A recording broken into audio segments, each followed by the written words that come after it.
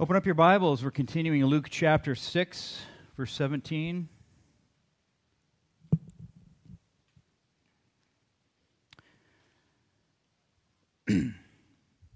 Last week we read that Jesus went up on a mountain and he prayed all night because he was about to select 12 key people that he would then pour into to carry his mantle after him. So the next morning, he called his disciples together. It wasn't just the 12. There was a whole group of disciples that were up on this mountain with him. They were all there because he was there, because he was their Lord, and they were his disciples. And he had been instructing them over a period of time. And so from that group of disciples, he then selected the 12. And like Luke mentioned last week, it was like, well, that's kind of a mystery. Look at the guys he picked. But it's exactly as it should be, because then that gives us comfort that we are okay. There's this whole group of 12 knuckleheads that walked with him. And we're a bunch of knuckleheads too, and yet he calls us. One of the things, though, that's really powerful that we have to recognize is they walked with Jesus for that period of time. He died, rose again. They all figured it out. Took a while, some of them. And shortly after that, there was an event that happened in Acts chapter 2, where the Holy Spirit came down upon these believers like tongues of fire. And the Holy Spirit came upon them in a different way than ever had happened before. And all of a sudden, because of that, these guys are now doing crazy things for Jesus. And it's a really good picture when we look at here, even in the presence of the Lord, walking with the Lord and being taught by Him, I can still struggle. I can still miss the cue. I can still misunderstand things. But once I'm filled with the Holy Spirit and relying and praying to God to be filled, to be being filled, as the Word says, don't be drunk with wine, but be being filled with the Holy Spirit. There's a process to go, now I can do things that I never could do before. I had this boldness, and we're going to see some more of that here in this section. I just want to encourage you that it's, if we try and do things in our own strength, we're gonna blow it. You know, we're going to do the Peter thing, open our mouth and stick our foot in up to our kneecaps. You know. Not that he did it perfectly after the Acts chapter 2 event, but the day of Pentecost. But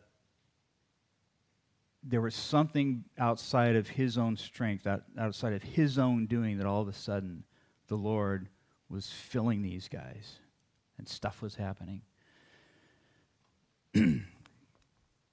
Starting in verse 17, he says, And he, Jesus, came down with them.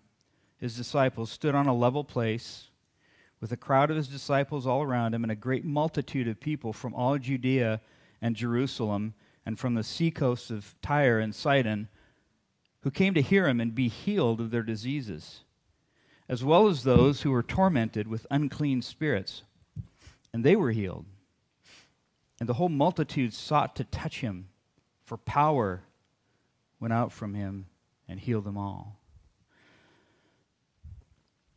They came a long way, these people, this multitude, these disciples, the ones that were being discipled by Jesus, not just the 12, but the rest of them were spending a lot of time with him or hearing from other believers about this man Jesus, about the power that he had.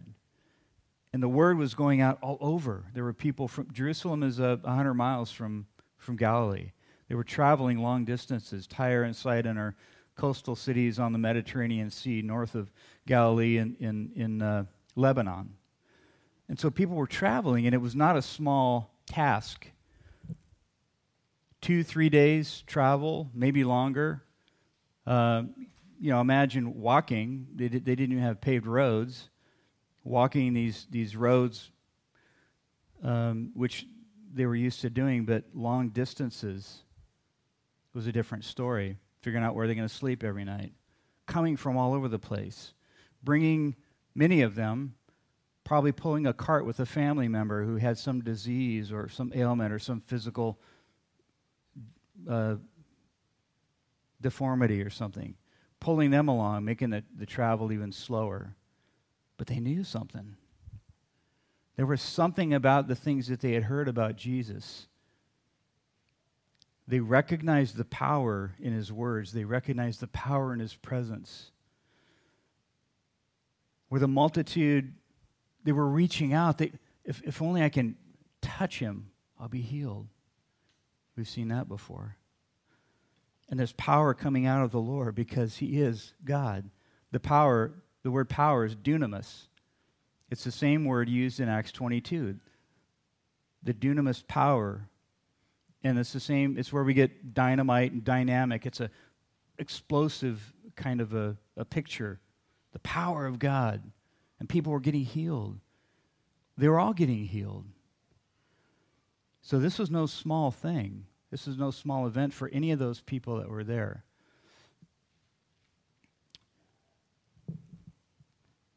And they recognized it.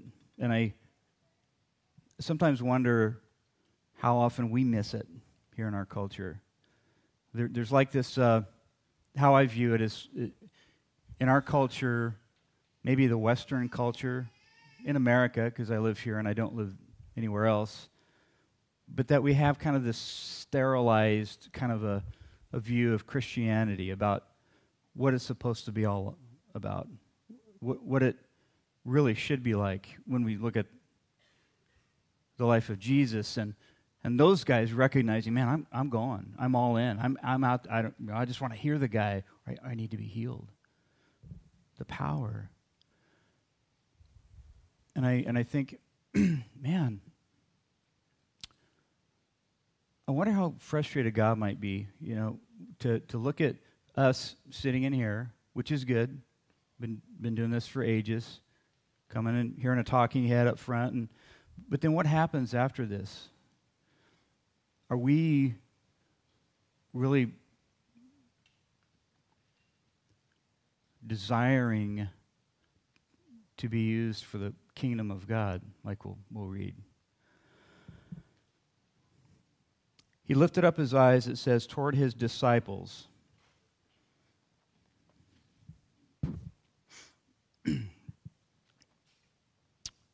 Disciples are those who follow or who are trained in a certain discipline. And that's what disciple actually means. There were many men and women who followed Jesus by this time, literally following him around, and who spent time with him and with the other followers, listening to his teachings. And from that group, Jesus picked the 12, and then those 12 would be called apostles, which means one who is sent. So they were discipled, and then they were sent. If you and I want to be effectively sent, we really need to be effectively discipled. The stronger that our foundation is, the less likely we are to be shaken. And you can be a disciple of anything. To be a great fisherman, learn from a salty seaman. To learn how to build something or craft something or to teach something, learn from a skilled craftsman or teacher. Book knowledge, we know, is very important. But along with the book knowledge, greater understanding and life lessons come from working through that book knowledge alongside someone else. Living out the words on the pages. One example of that is many of us have gone to college, and so we know the importance of book knowledge.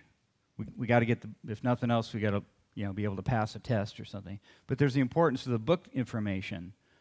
But what's even more important is taking that book information and applying it in real life, living it out, being a disciple-e or a discipler. And I think that's one of the great deficits of our church, at least again in this culture, is that we hear discipleship all the time, but what did Jesus really mean by that? When his disciples, we saw the effect of it. We saw the effect on the entire world after these guys went out, filled with the Holy Spirit, doing amazing things,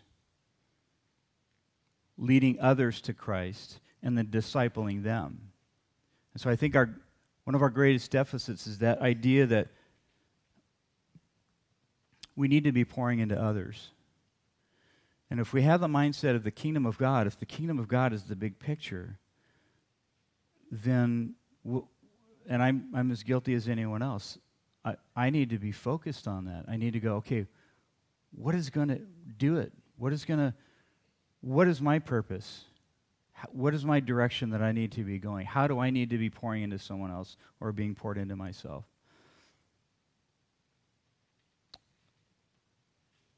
Joe's dad, Luke, and I've noticed that Luke uses his dad as an example, so I will too, because he'd mentioned after first service that when he was hearing about discipleship, he realized, I have grandkids. I really need to be pouring into them, discipling them, leading them. And as a grandparent, me and Nancy have 9 3/4 grandkids. September is when our 10th one is due. We don't have the luxury of being close to them, so that's unfortunate for us. But the thought of being able to pour into those little guys, it's pretty awesome. And if you have that privilege, then please do it. Because there's something so much greater than the here and the now. And we'll talk more about that too. As Christians, you and I have a significant advantage. Not only can we walk alongside one another, we get to walk alongside the one who wrote the book. We know the author. We know the words. We have the words. And now what I need to do is to walk alongside someone, if possible, so that we can do it together, that we can learn, we can live out the words on the page in our day-to-day life. One of the thoughts, the ideas that came to, thinking about the idea of discipleship for years, it seems like it's such a struggle for the modern church to make that happen. We like it to happen organically. We like people to get together and do Bible studies and, have a young person come alongside and work with them and show them the ropes, on how to do life. But it doesn't happen, honestly, all that often because, we get busy. We're a busy culture. We kind of just make that happen. Almost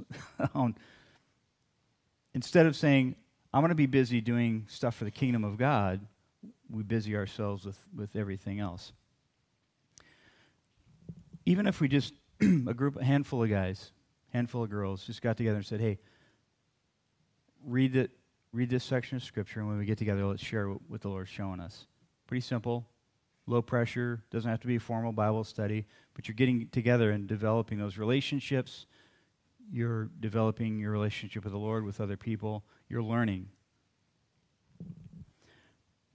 So Jesus chooses the 12 to pour into, to go deeper with, in order to prepare them for the purpose and the pain of propagating a world-changing message. There is pain. There is a cost. He came down off the mountain. There's a similar story to this one documented in Matthew chapter 5, which is the beginning of what we know as the Sermon on the Mount. But there are some differences. Matthew was an eyewitness. He wrote that in Matthew chapter 5. He saw it. He was there. He was writing from an eyewitness perspective. And what we know as the Beatitudes begins the Sermon on the Mount. Here in Luke, though, Luke is not an eyewitness, but he has with great care detailed history as he collected data from eyewitnesses. He wanted to give a clear understanding to others, and specifically with his letter to his friend Theophilus. We know that from the beginning of the book. He purposely said he had a mission, really. And his mission actually was for the kingdom of God. I'm going to write stuff down. I'm going to document. I'm going to talk to eyewitnesses. I'm going to get to know the story. I'm going to get to know the story, and then I'm going to write it down from the words of those who saw it, who were there. And he was a doctor, so he's real meticulous. We call him an historian. It meant something to him because no doubt he knew that the things that he wrote, and he wasn't the only one that wrote stuff down, but he knew the things that he wrote could very easily and probably would go out to other people. Theophilus actually, some scholars think that since the name actually means friend of God, that maybe even that was written to a wider friends of God kind of an idea. But clearly it was important to him to get the facts right. So this message here in Luke 6, many commentaries agree, is possibly not the same message that was given in Matthew 5. For these reasons. Matthew doesn't mention the selection of the 12, and he says that Jesus went up on a mountain and sat before his disciples. In Luke, Jesus came down from a mountain and stood on a level place to preach, which leads many scholars to identify this message as the Sermon on the Plain versus the Sermon on the Mount. Matthew mentions more blessings than Luke does. He says, "Blessed are the meek, blessed are the merciful, blessed are the pure in heart, blessed are the peacemakers," etc. Luke's Beatitudes are simply 4 blessings and 4 woes. Matthew doesn't mention any woes.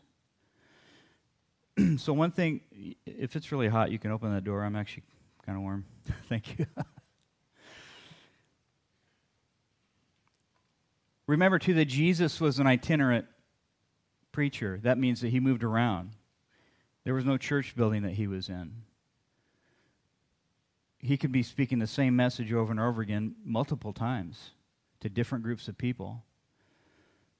So he could easily speak something a little bit different to one group and another way to another group.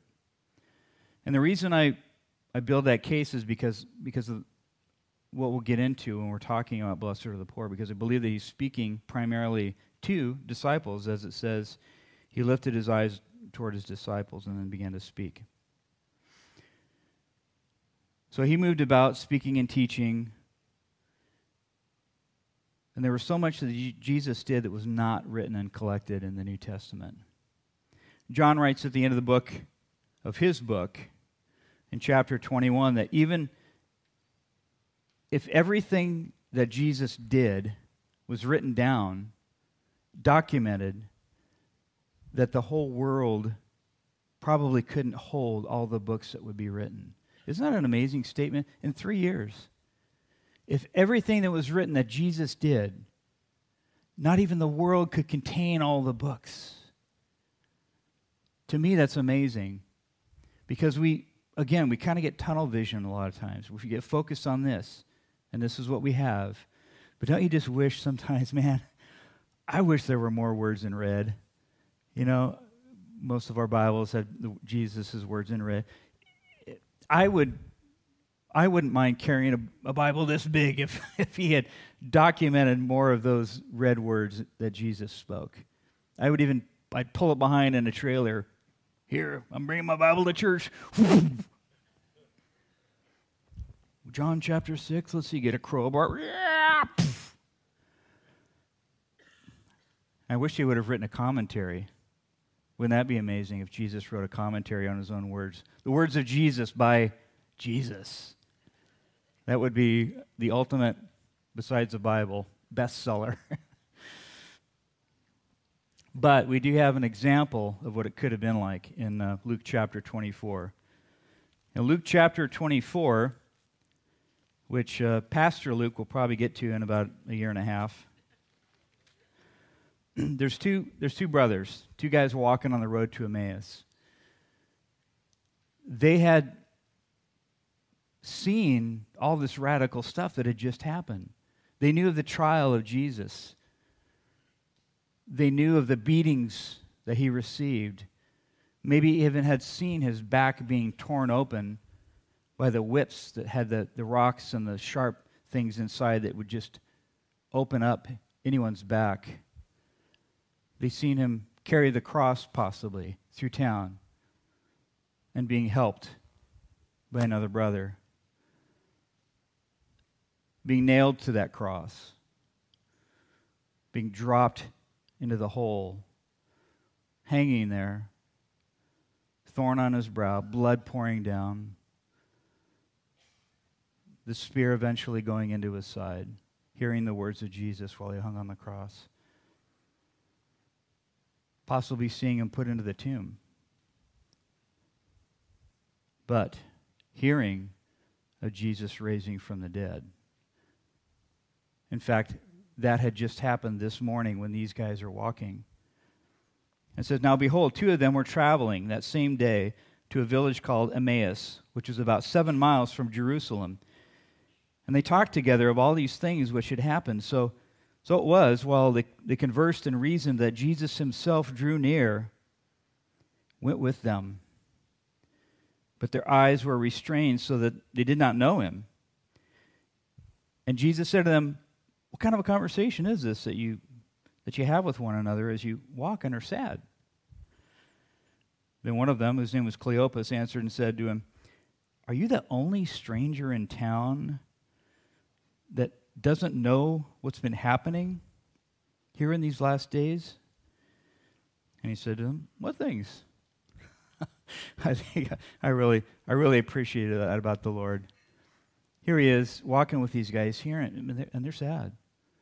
They've heard about all this stuff. They've heard about possibly an empty tomb. It's been a rumor, but they're sad. And they're saying, "Well, we're talking about this stuff," and Jesus goes, "Well, hey, tell me what things?" As if he didn't know.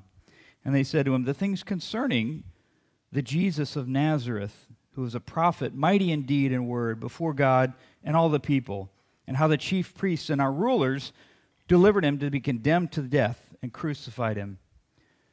But we were hoping that it was he who was going to redeem Israel. Indeed, besides all this, today's the third day since these things happened.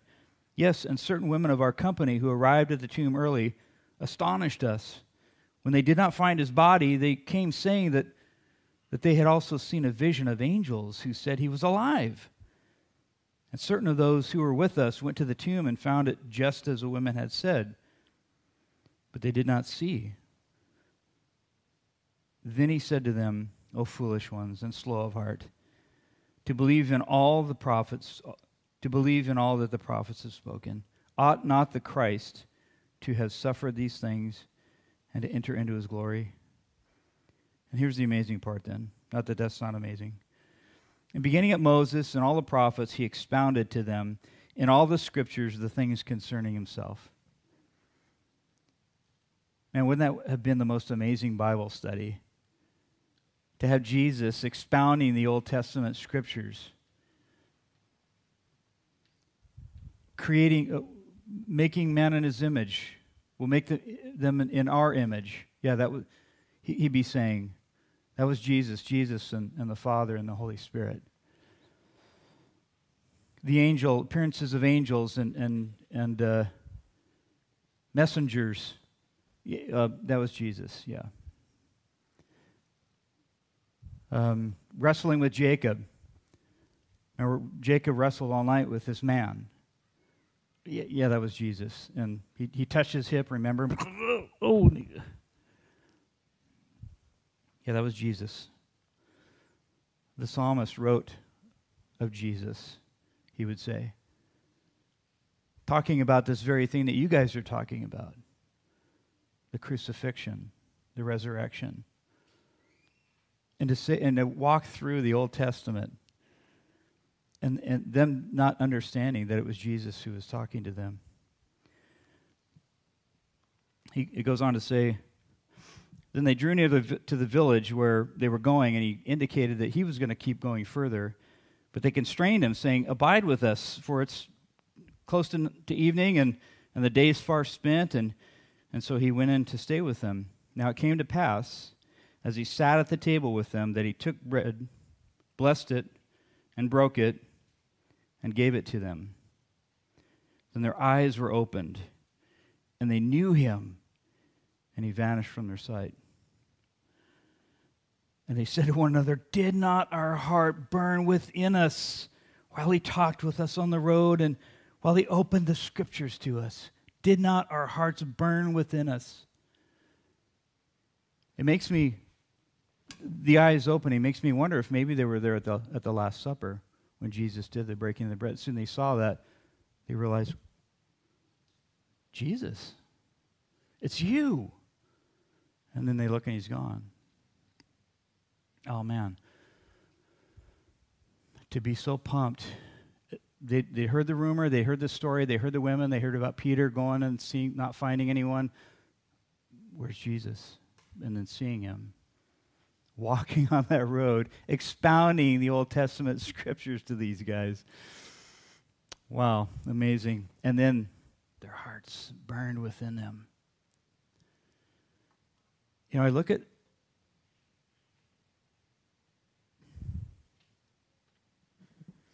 the reaction to some of these guys and I go, man, sometimes that's missing in my life. The burning. Knowing that he is Jesus, abiding in me.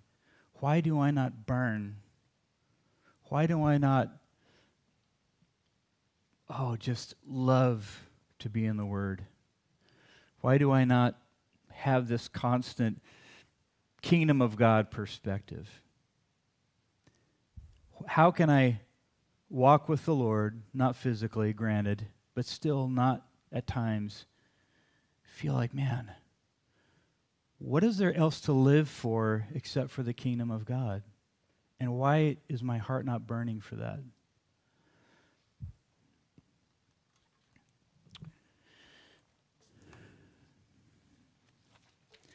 What we do have, though, the Word, it's not, the expanded Jesus version. Mine actually would probably be 20 feet tall because I'd have to have the, large text.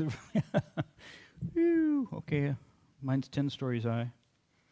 But we do have what we have. My personal belief is that the biggest problem the church has today is twofold. First, that we don't know the Word like we should. And like I said, I'm guilty of that. Two is that we're not obedient to the things we do know. What a difference that would make in our culture, in our world, if we were doing that. If each and every one of us were in the Word, and each and every one of us were obedient to the things that we read, it would be world changing. It really would. We have access to so much, and yet we always are real good at finding a reason not to tap into that.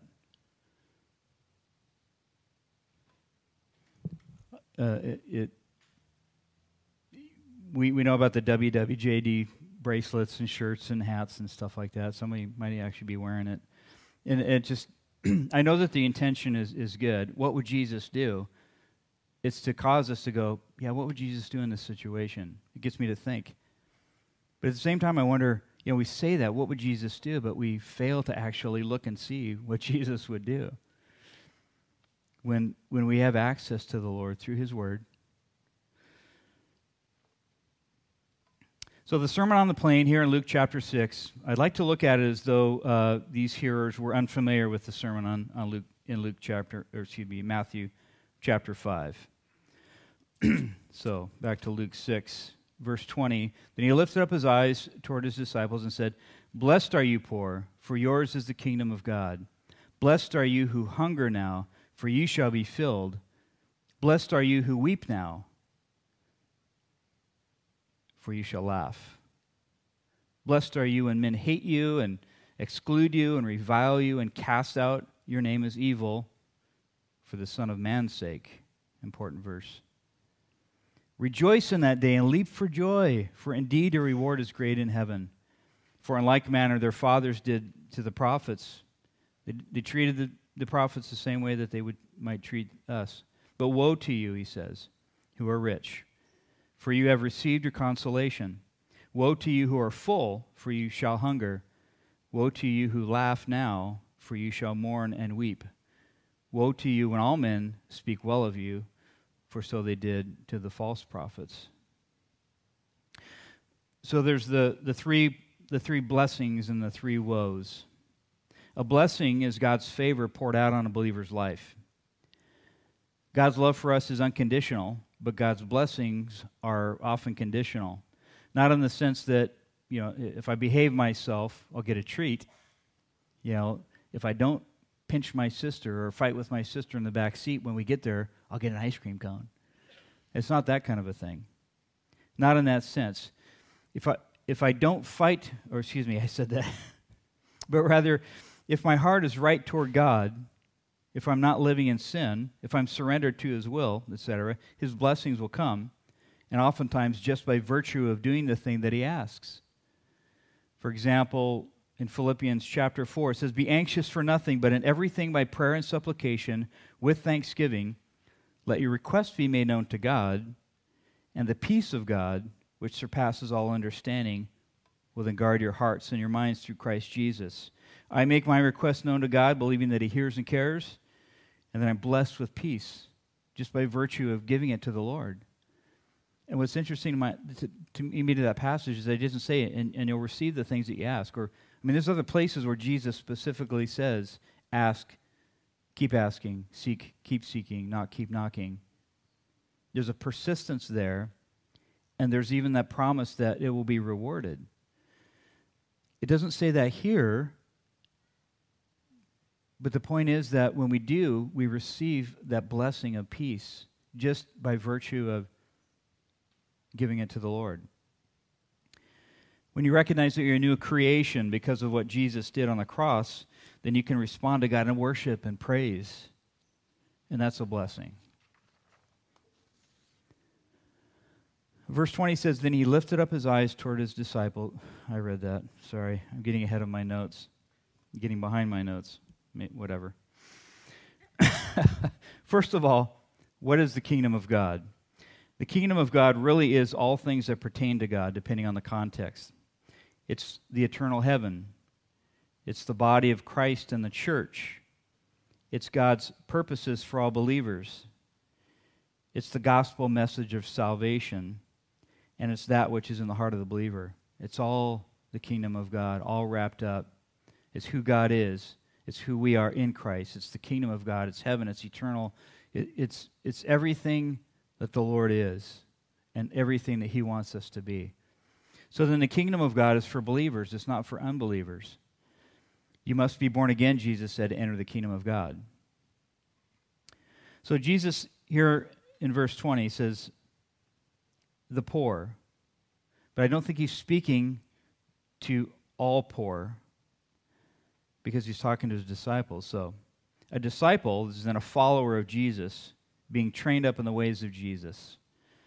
It's a man or woman who, being chosen by God, chooses himself or herself to live and surrender to His call.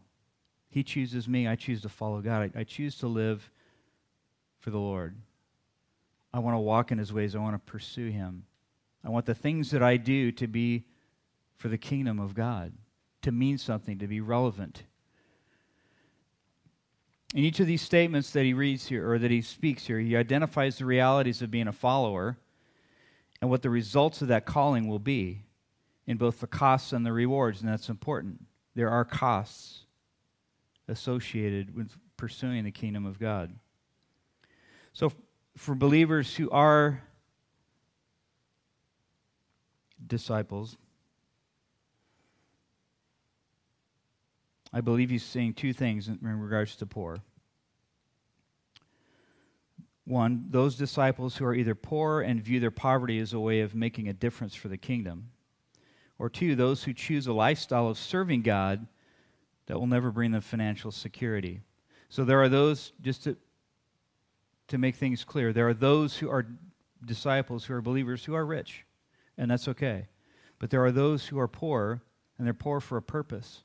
In other words, well, I should put two ways. There are those who are, by their situation, poor, but they're believers. So my thought is this. For those in that first group, let me ask, if you're in that situation, if you're here as one who claims that Jesus is your Lord and you've been born again and have serious financial worries, my question is, how is your prayer life? Are you crying out to God in surrender, asking that His will be done? Are you asking Him to give you direction and hope and peace? Are you living in a way that honors God and asking Him to use not your money but your life? So here's what I'm saying. You may or may not have control of your financial situation, but if you have little, you can still give what you have. Through prayer, through sharing, through pursuing a godly lifestyle, for saying, Lord, what I have, take it and use it, however much or how little. And what happens is, what happened to us about a year ago. God's faithful. He answers prayer. We were in a situation. We had left California in 1990. I was a fireman. I had a good paying job, but we chose to go. You know what? We're gonna go help plant a church. We did that again in Washington, Colorado, back to Washington. We moved around a bit, California, then back here to Corvallis. Not back here, but to Corvallis, where I took a job as a director of a Christian student housing facility. We lived with 40-plus college kids, and that was a challenge. We had one small room, and there was an attached bathroom, but we shared the kitchen. We had a lot of challenges, actually, but we did that, and it turned out to be just a great learning experience. But we knew we could only do it a couple of years, so I got licensed as a real estate agent, had a couple of clients that wasn't doing so well at the time, about a year ago. I worked with a general contractor. He didn't have enough to work to keep me busy. I even got a job as a school bus driver for a couple of months, and that was interesting. I thought, man, I get to be a grandpa to this whole busload of kids. How sweet is that? How awesome is that? They terrorized me. It was miserable. And I have a lot of respect for elementary school bus drivers. The middle school kids were fine. It was those little cute little guys coming on, and as soon as they, anyway. So there was this time. I had 3 things going on, and still we weren't sure if we were going to make it. How are we going to pay our bill? How are we going to be able to pay rent? It was a scary time. And I realized at that point, I've got to seek the Lord. I've got to go and pray some real hard prayers, fervent prayers. And we lived near a railroad track. I would go out there for a while, almost every day, take the dogs for a walk, and just cry out to God, Lord, you know what we're experiencing right now. You know what the future holds. I don't. You're sovereign. I'm not. But Lord, it feels pretty scary right now. The result was he provided. We moved here, and here we are. I've been talking with Luke had been talking to him for a number of months, praying about coming over here and that. But so we finally did. But the point is that I had to get to a place, and I don't even know if that's exactly God's plan, but the result was that my heart was changed. We'd never really been in that situation before. We'd moved around, had to take every time we moved, I'd have to find a new job, but we always seemed to have a little bit of money in reserve. Well, the money we had in reserve this time got spent. And the Lord provide. He'll provide for you. I guess this is my point. So we had the doorbell rang one night, and I opened the door, and there was a letter with $1,000 in it, and we needed it. God provided that way. I tried to find who it was. Looked outside. Who is it? Wherever they were at, they were hiding because they couldn't have got away that fast. So they were having fun. It was a blessing for them, blessing for us. But the key thing for me was that I was in a place where I had to seek the Lord like I had never sought Him before. And many of you guys are there too, especially in regards to finance. There's a lot of stuff going on, but since it's talking about money here, that's the emphasis. But it could be anything. And what we hope to do is that we'll receive some support from a brother or sister or some other government entity or something like that, and that's all good. And that may be how the Lord provides. But you see, it's the attitude of the heart that we need to have to go, Lord, I need you so much right now. And when things are good, Lord, I need you so much right now. Recognizing that, seeking the Lord, crying out to Him. Then for those who have chosen a lifestyle of serving God that will never bring them financial security, I put into that category people like missionaries. We have some people we know as a doctor in Corvallis, and for 13 years he knew he was going to be a missionary, and they're actually leaving finally this Thursday, going to Soto, Ethiopia in Africa. There's one hospital, it's a Christian hospital that serves about 5 million people in that area. 5 million people, one hospital. He's an orthopedic surgeon. He'll do a lot of surgeries, but the whole emphasis of that hospital is to share the gospel with every patient that comes through that door, and there's like 30,000 people a year or something. I don't know what it is, something ridiculous. So that's a person who has chosen that lifestyle. Yeah, I could be here. I could stay here in America. I could have a nice, comfortable living. I could have a nice, comfortable home. But with that kingdom of God mindset, they couldn't stay here. He knew that for 13 years. In fact, before he started his education as a doctor, that the medical thing was just a way to get them out the door.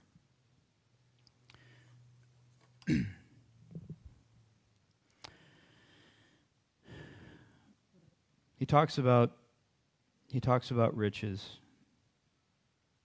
We're to hold on to things loosely.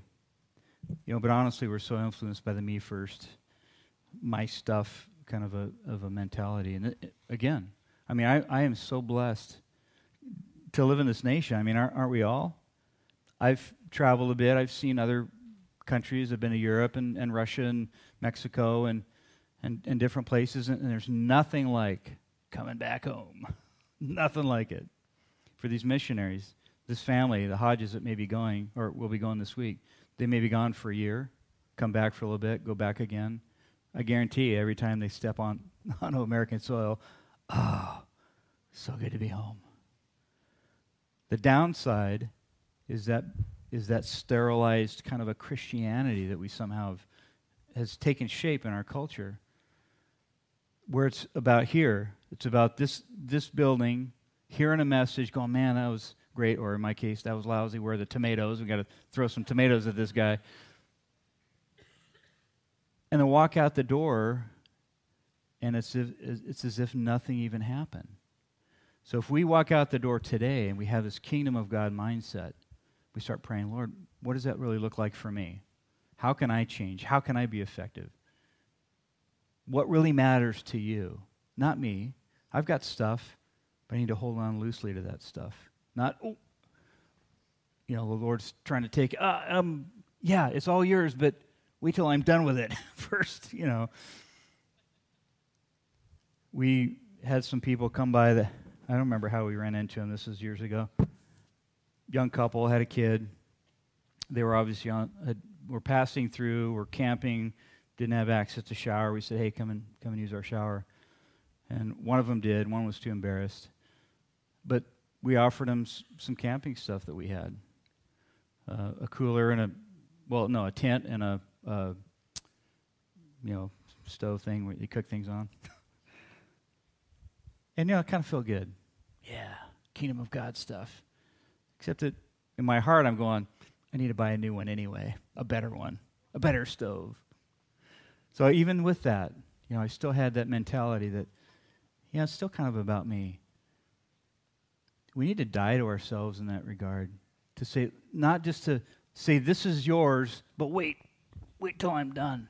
I'm almost done. We know guys in the Bible that did that. Hey, I'll give you everything. I want to serve you, but wait, let me wait till my parents die, or, just give me some time on that. But I'm all in. I think that we're like that a lot of times. We know we're Christians. We know we want to give it all to God, and we'll say it, but not really mean it so much, because frankly, sometimes it's an inconvenience. Blessed are you who hunger, for you shall be filled. Living in surrender may sometimes mean being hungry. If I choose to serve in a third world country, for example, my eating habits are going to change, and I'll go hungry. well, they don't have, all the organic food that I like to eat. They're eating bugs and weird stuff like that, so I'm probably going to lose some weight. Blessed are you who weep now, for you shall laugh. As followers of Jesus, to live for the Lord, we've opened the door to a whole world of caring that we didn't have before. I remember a young guy who had just gotten saved, and he said, this Christianity thing, I'm seeing things differently. I'm actually kind of caring about people that I didn't used to care about. We're obviously really self-centered without Christ. And yet, his eyes were open. I was like, wow. Almost like he was saying it, almost like, this is kind of scary. I'm not sure I like this. But our mind, our focus, it changes. We have compassion for the hurting. We find ourselves weeping for those who weep. We can't disengage like others can. It sorrows us to see people wasting or destroying their lives, or to see kids being robbed of their innocence to satisfy man's lust. And so there's a price to be paid for those opened eyes that we're asking God to do for us. Open my eyes, Lord. And when we do, we get saved. It's like, wow, there's so much evil in the world. There's people's phones going off during the service. No, just kidding. Oh, awesome. He's embarrassed. To have his eyes, to see the world as he does. But on the other side, there'll be laughter. There'll be joy for us. Yep, it's hard now. But it's going to be better. It's going to get better. Jesus said, you will be hated for my name's sake. If they hate me, they're going to hate you. If you're hated, excluded, reviled, your name cast out, don't be surprised. Just expect it. That's the world we live in. People hate God. People try and tell us there is no God. We perceive our Christian rights fading, shrinking. I don't know about here, but in some places, your kids can't pray in school. You can't have your Christian groups there. More and more of that. But what helps me in that process is to look at the Bible as God is the God of the whole world, not just the United States, right? And I think about all the other cultures who have been struggling forever. They don't even know what it's like to live the kind of life that we have. Don't even know it. What they do, they take back and then they make lots of money trying to sell it. But for so many of them, it's not. That's easy to see on documentaries and things, how people are living. Woe to you who are full, for you shall hunger. That's just being self-indulgent, self-centered, full of yourself. Woe to you who laugh, for you shall mourn and weep. And I think how sad it is when a Christian is blind to the suffering of others. So we had the blessing part. Now we're looking at the woe part. Woe to you, as disciples even, who are blind to the sufferings of others, who are disengaged from the sorrows of the world, unconcerned about sex trafficking, abortion, and murder, thinking, man, I've got enough problems of my own.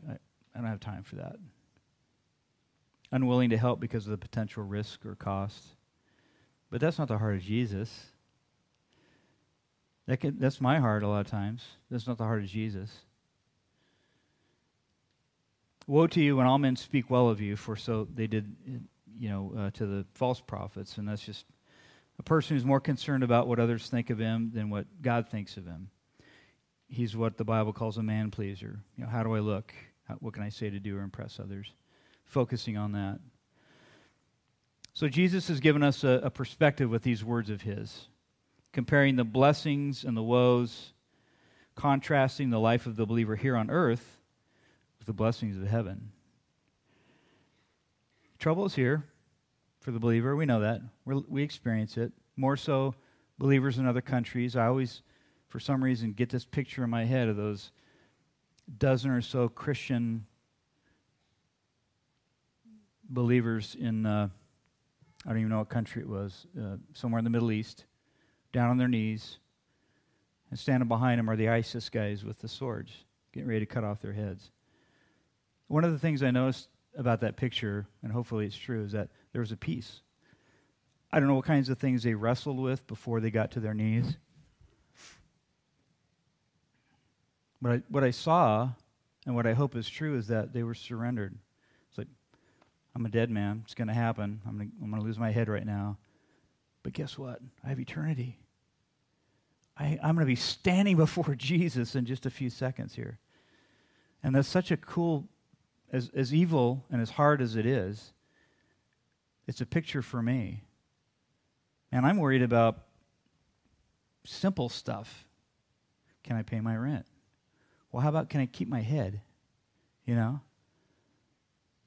And it's happening so much, and we don't hear about it. The things that are going on in the Middle East. Christians are dying every single day in very evil ways. Not just their head, but they're getting cut open, organs taken, just all kinds of weird stuff. Because they love Jesus. Praise God, we don't have to deal with that here. Praise God, I don't know how many of us would actually be able to handle that. How many of us will go, okay, Lord, I'll give you everything, but wait until after this stuff happens. This stuff passes. Then I'm all in. So he's given us this perspective. And I believe here's what we need to say. Lord, give me a heavenly perspective for one. And bring the kingdom of God into focus. We'll have the worship team come on up. And we'll take communion. So on this eternal timeline that is all of existence, we're only here for a fraction of it, right? I like to keep that in perspective. And here's the timeline. Let's say this is all of eternity from that wall to that wall. And we're way over here. And the time that we're on this planet is a sliver, 80 years, 90 if you really want to live that long. And then all of eternity. So what would it be like if we could just go, you know what? In this 80 years of my life, can I just live for you, Jesus? Can I live for the kingdom of God? Can I say, Lord, take me and use me? I don't want to hang on to stuff. If I can say, Lord, when you ask it, it's yours. We see it all over. The missionaries, the people around town that are just, hey, I'm doing what Jesus wants me to do. I'm surrendered. I don't care if I don't get my Harley Davidson, which would be cool, but just to say, you know what? None of that matters in eternity, right? Yeah, it matters here on that sliver of time, but we had all this to enjoy the Lord. So man, my heart for us as a church, for me as a person, as a disciple, is to go, man, I want to die to myself. I want to die to myself and live for Him. Communion, this right here, what we do every week, every Sunday. I want to ask you guys to, when you take this communion, that you would not just go through the motions, come up, grab, the stale cracker and the juice. It's not even grape juice. I think it's cranberry juice maybe. And go over and sit down and just say, Lord, what do you want for my life? And be honest, but then say, God, I want you to get me to the place where my eyes are off of me and onto you and the kingdom of God. That's what I'm going to be praying. What Jesus did, what this represents is that all that stuff that the guys on the road to Emmaus were, wow, all that stuff happened, and now the tomb is empty. And and Jesus, yeah, I'm alive. I've been resurrected. It really is me. And they see it, and it's like, oh my gosh, my heart burned.